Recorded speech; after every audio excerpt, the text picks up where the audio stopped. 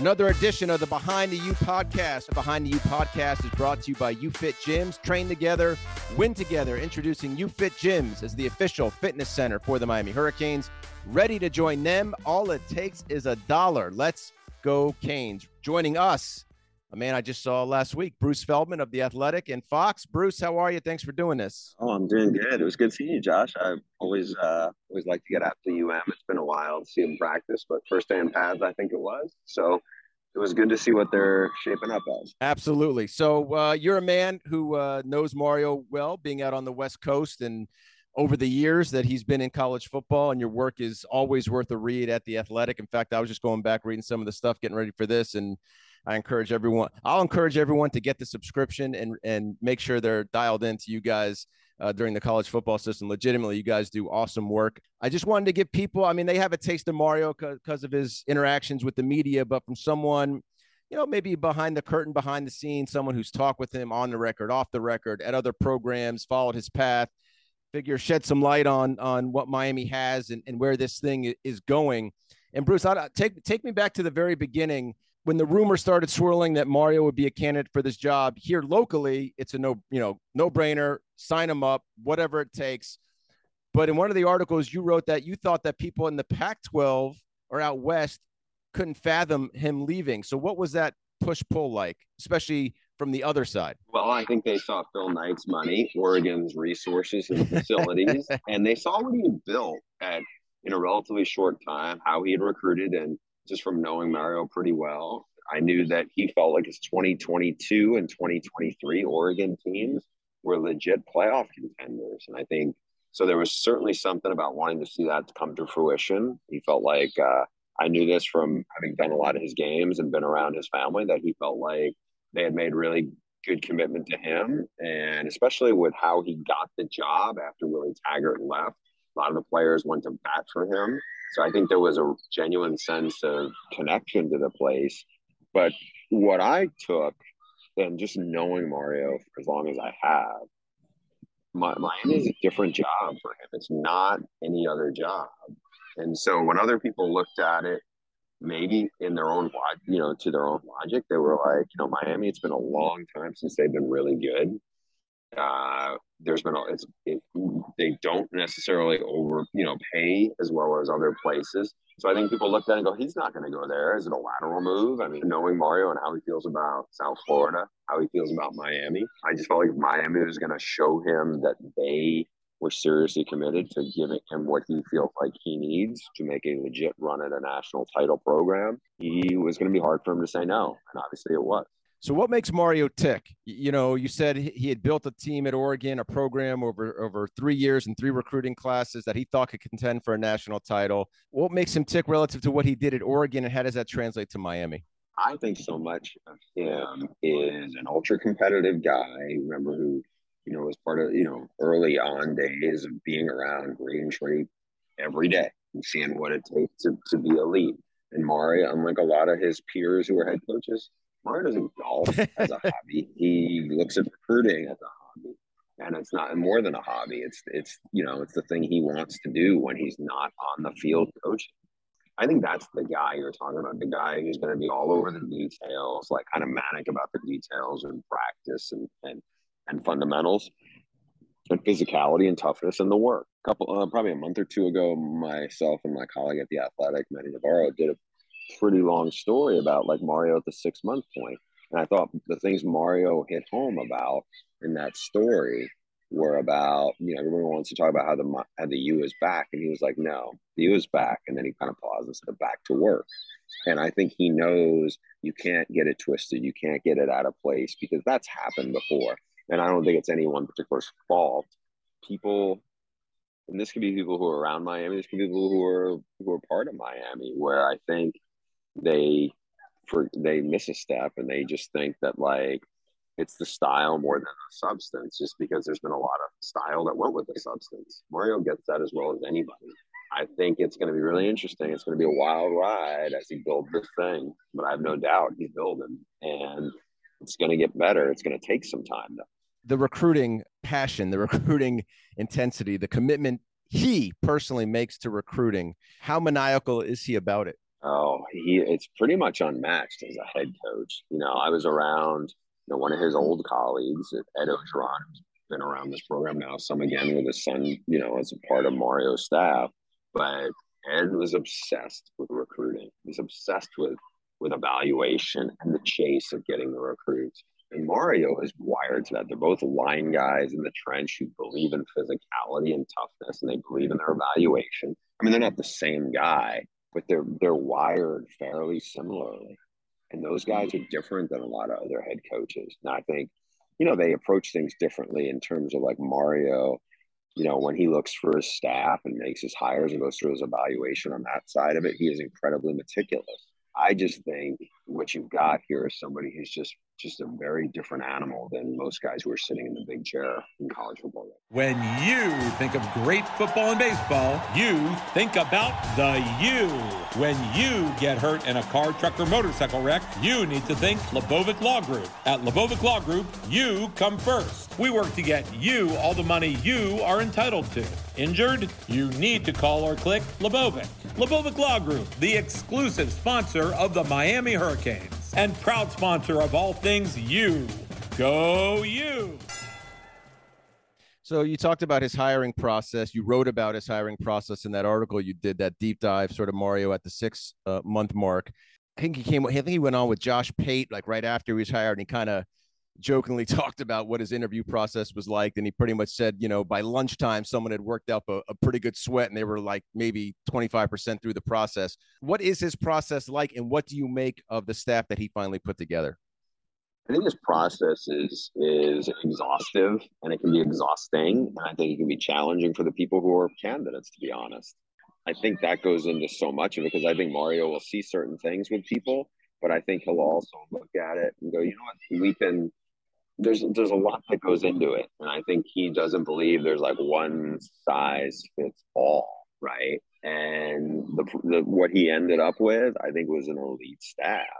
I mean, I think in a lot of times his offensive coordinator hire to me was better than I think he almost could have hoped it was going to be, because the timing was right on Josh Gaddis. Josh Gaddis, who just was named the nation's top assistant coach when he was at Michigan as the OC, he became really available and was very intrigued by the job. I think that you look at Charlie Strong, to get him, that was a huge hire. Jamal Adai is a huge. You have Kevin Steele with his experience. I think that's big. There's just a lot of really good fits he put together. Never mind, like, to the nth degree, by getting Jason Taylor in the role he's in, by getting Alonzo Highsmith in the role he's in. He has a strength coach who came with him from Oregon, where, like, I do a freaks list every year. There were 4 guys from Mario's old program there. Oregon, 3 of them were his recruits. The 4th one is actually a transfer in later. But, like, Mario did a great job in the evaluation of those guys and landing them, and Feld did a really good job in developing them. And so I think it's the best staff Miami's had since I don't even know when. I mean, you could maybe one of Butch staff, maybe even before that, to be honest. I mean, I don't think there's been anything close to the collection of talent he has gotten from different parts of the country. I mean, it's just a lot of really good pieces. I think there's probably 5 guys who either were coordinators, could be coordinators, or, like, I just think of Adai as a fantastic assistant coach with a big future who, remember when he was a co-DC at West Virginia, did an amazing job there. And he went to Georgia, and from Miami to get him with Charlie Strong, get him, and, like, just a lot of really, like, that to me was, the recruiting's been great, and I think it'll continue to be great, and I'm not that surprised. But I just think that for people who are frustrated with Mario's process, how long it took, he came back with a lot of home runs. By the way, in case you're wondering, Bruce is currently scouting the class of 2032. He's getting an advance on his freaks list for 10 years from now. The background noise there. Yes, I apologize for this. My son's soccer practice. No, you're fine. You're fine. In regards to the staff, a little bit more. Obviously, there's some branches off of Nick Saban. So one would be Kevin Steele. You wrote about this in the story, but maybe you could just elaborate about what people said, or what Nick Saban said about how Kevin Steele leads a defense that will shed a little more light onto the new DC for Mario Cristobal. Yeah, I mean, when this guy got the Nick Saban blessing, and just from being around Mario, even recently, like when I saw him, I guess it's like 10 days ago when I ran into you that day, some of the intel he got from Nick Saban, who, as you mentioned, Mario worked under him, and it seemed like they have a pretty solid relationship. And I think you can't get a better recommendation or a better reference point than what Nick Saban, because he's had a lot of guys come through there in Tuscaloosa, right? And even, Gaddis was another one who came from that staff. I think that is invaluable because we know one thing those two guys have in common. They're ultimate grinders. Kevin Steele will have no problem working the way Mario Cristobal needs him to work and requires him to work. When Mario was going to put his staff together, not only a fit, whether it was recruiting, personality, character, etc., but a fit to the schemes he wanted to bring to the University of Miami, that he felt certain schemes would work and certain schemes just would not be a good fit. You told a story about when he was at Alabama with Nick Saban, and it was back in 2015, and Ohio State pretty much decimated the Bama defense, that they went to go meet with Tom Herman and kind of get a quick workshop seminar on the offense they were running and how it maybe shaped his vision and why Josh Gaddis was appealing. So could you elaborate on that and share some of what you were told that made the story and just some of how that story shaped what Mario believes offensively? Yeah, a lot of it has to do with, when Mario was there, it was, hey, we're going to win with defense more or less. And then they got shredded by a really talented Ohio State team. And Saban, wanted his staff to go spend time with Tom Herman. I think they were looking at opening things up. That actually came not far on the heels of Lane Kiffin and the one word. It like kind of morphed. I did a big story on this earlier in the year about how that Saban system really, there was Blake Sims, who I think a lot of people, down there remember his name. He took over the quarterback job, and they simplified things because he bounced around different positions and went to their like kind of fastball offense. Brian Daboll ended up becoming eventually the offense coordinator and morphed even further. And a lot of that stuff was stuff that really worked for Saban, and for being a guy who, I don't know if Kirby Smart, another Saban guy, would be as, comfortable going to some of these things, but Saban embraced it, saw what it could do. And Mario, if you look at even some of the coordinators he had, I mean, I thought he had two of the best coordinators in the country last year, and Tim DeRuyter on defense.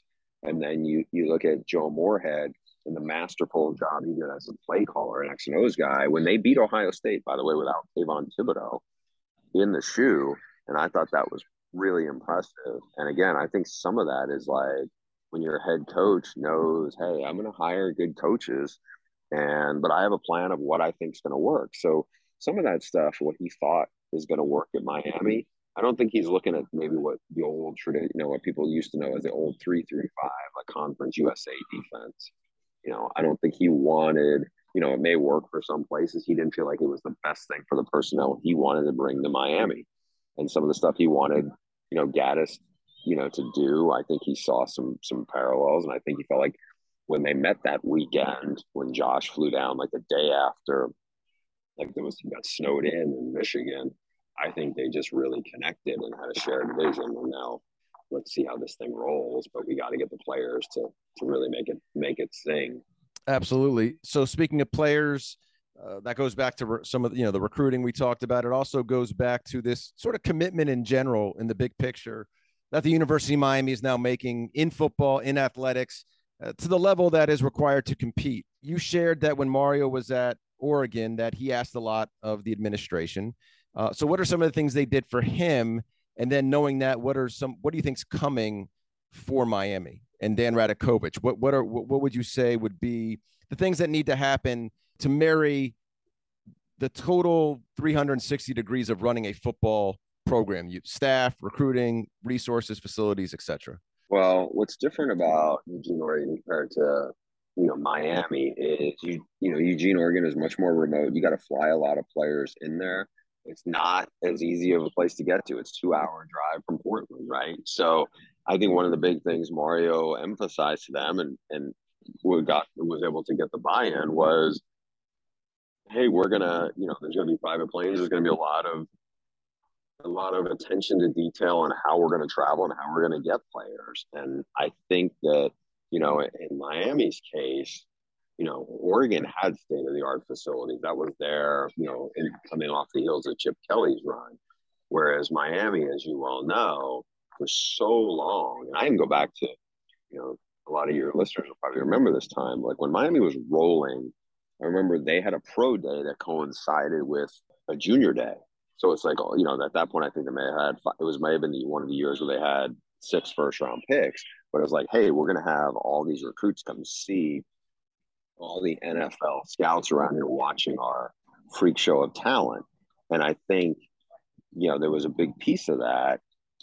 But another part of it was, I remember Mario, this was back when he was a staffer there at Miami, talking about like, we don't want, we're none of us are going to chase kids who are going to be so wooed by fancy facilities. It was like they took a badge of honor, and our stuff is just kind of, it's almost like a Spartan setup. And a lot has changed about facilities and about what recruits value and how important it is, and everybody else was doing it, and Miami got left behind. And this isn't just a case of like, Mark Richt seeing pro days get washed away because there was no indoor, no resources, and you spend all your life to this moment, and you're running in muck and mud and whatever. And I mean, like, obviously a credit to Rick to rally and get, some Miami money people to step up on that front, but it had to go a lot further. And I think Mario knew that as well as he did. So part of the mindset at Oregon, and I'm sure I'm sure we all know that's what it's going to be here at Miami, is that it's not just winning. Yes, winning your conference is a part of the mission, but at the end of the day, this is not about winning the ACC, or in his case, winning for the Pac-12. It was about, we got to compete with Nick Saban. We got to compete with Kirby Smart. We got to compete with Ohio State. We got to compete with Clemson. In the articles you've written, it talked about, doing things at the highest level. So what does the highest level signify relative to that being the mission, right? That you're competing to be one of the 4 best teams, to play in a national championship. Yeah. I mean, in short, it means get the best players you can get, and you can't compromise on talent. You can't compromise on fundamentals, and you can't compromise on work ethic and discipline. And I think the latter, he knows that they can set the culture for that and the expectation for it. The former, the getting those players, the first class, it was, spotted with some promising players, and they've spotted a little bit with some of the portal guys, but you're not going to get where you need to go with coming out of the portal. It's got to be way more than that. It's got to really be developing the recruits and getting everything the way you need it to be on the front end, right? I mean, I think they can supplement a 2 deep with the portal, but right now I think it's so much more about stocking a roster and then developing players. I mean, Mario Cristobal didn't come back to Miami to produce a consistent top 15 team. There's no way that was his goal. I think he knows. I know he knows there's a ways away from being on the cusp or the brink of, I don't want to say Miami's back, or Miami is a legit. It's one thing to play in the ACC title game. That's not, they got to go like way above and beyond that to get where he's feeling like, okay, we're in a good place. Change the trajectory of your career or find your new passion. Both are possible at the University of Miami's Division of Continuing and International Education. The division offers over 50 courses with online and hybrid options for on-the-go professionals and busy parents. Visit miami.edu/DCIE to learn more, or call our enrollment advisors at 305-284-4000 to discover which course is right for you. You mentioned it before, like Oregon's not an easy place to get to. Great facilities, the investment from Nike, they made it cool, et cetera, et cetera. But still, that's not Miami. Just from a destination, it's the other. I mean, it's in the northwesternmost part of this country. Yet Mario consistently had top classes from multi-state, pull. How did he go about doing it? I mean, they emphasized recruiting, they emphasized evaluation, they made kids want to be part of what they were building. I think that was a huge thing there. To me, it was like it mattered more so. It wasn't lip service, right? It was a high energy, intense place, and competitive kids wanted to be part of it. To me, that was as much as anything. And can that be duplicated at Miami? No doubt. I mean, I know it can. He knows what it looks like on the elite talent side. I think he knows what it's going to take. They're going to take big swings, and there's going to be a lot of kids who don't remember when Miami was very good because they haven't been very good for a long time. I mean, the year where they blew out Notre Dame and finished in the top 20, that's not what top recruits are going to buy into. They're going to have to buy into Mario Cristobal saying, hey, this is what we're going to do here.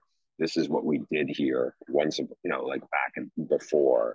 And it's going to be a lot more than a fancy slogan or anything else like that, or hand gestures or a cool vista or a lot. It's just got to be a belief that, hey, we're going to be the next big thing, and here's how we're going to do it. And you really lay out the vision and lay out the belief, and you feel it.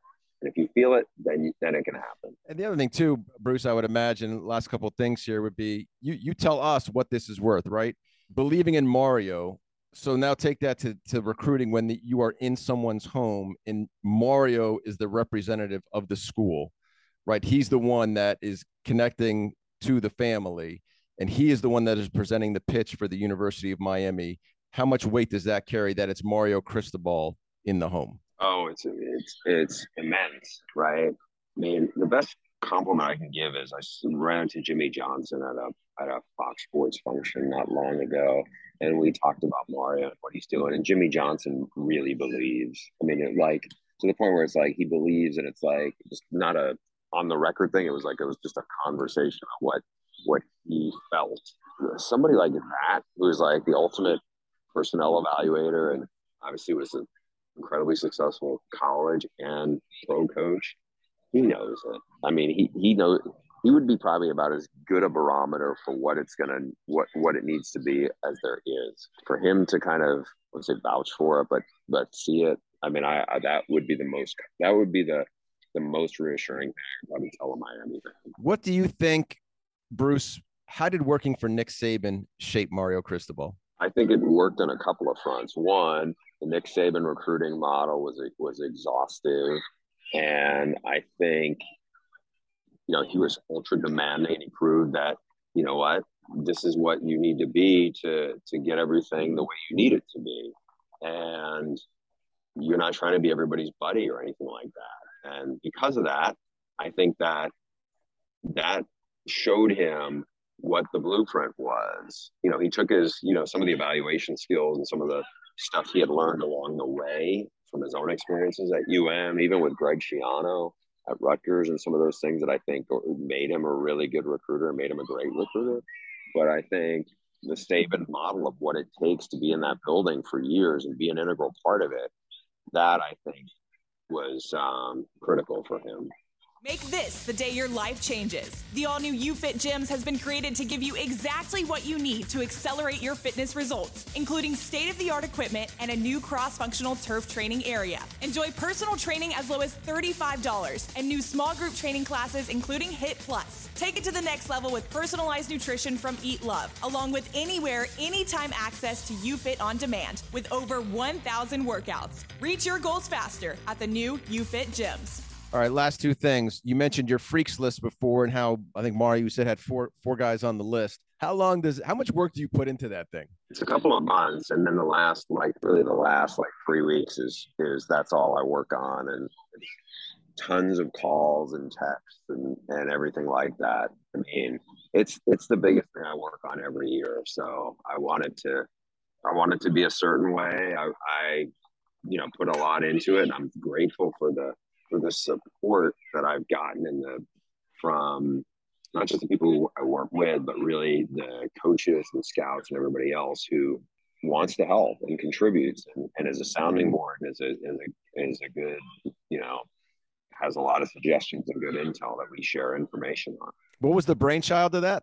It was just an idea I'd had that years ago when ESPN was going to have me try to write about college football year round, and I'm glad it's grown to what it's grown. It's been a really cool thing to see take off. I would imagine at this point, even though you're asking, you probably also get some voluntary, I should say, submissions. No doubt. I mean, that's become a big part.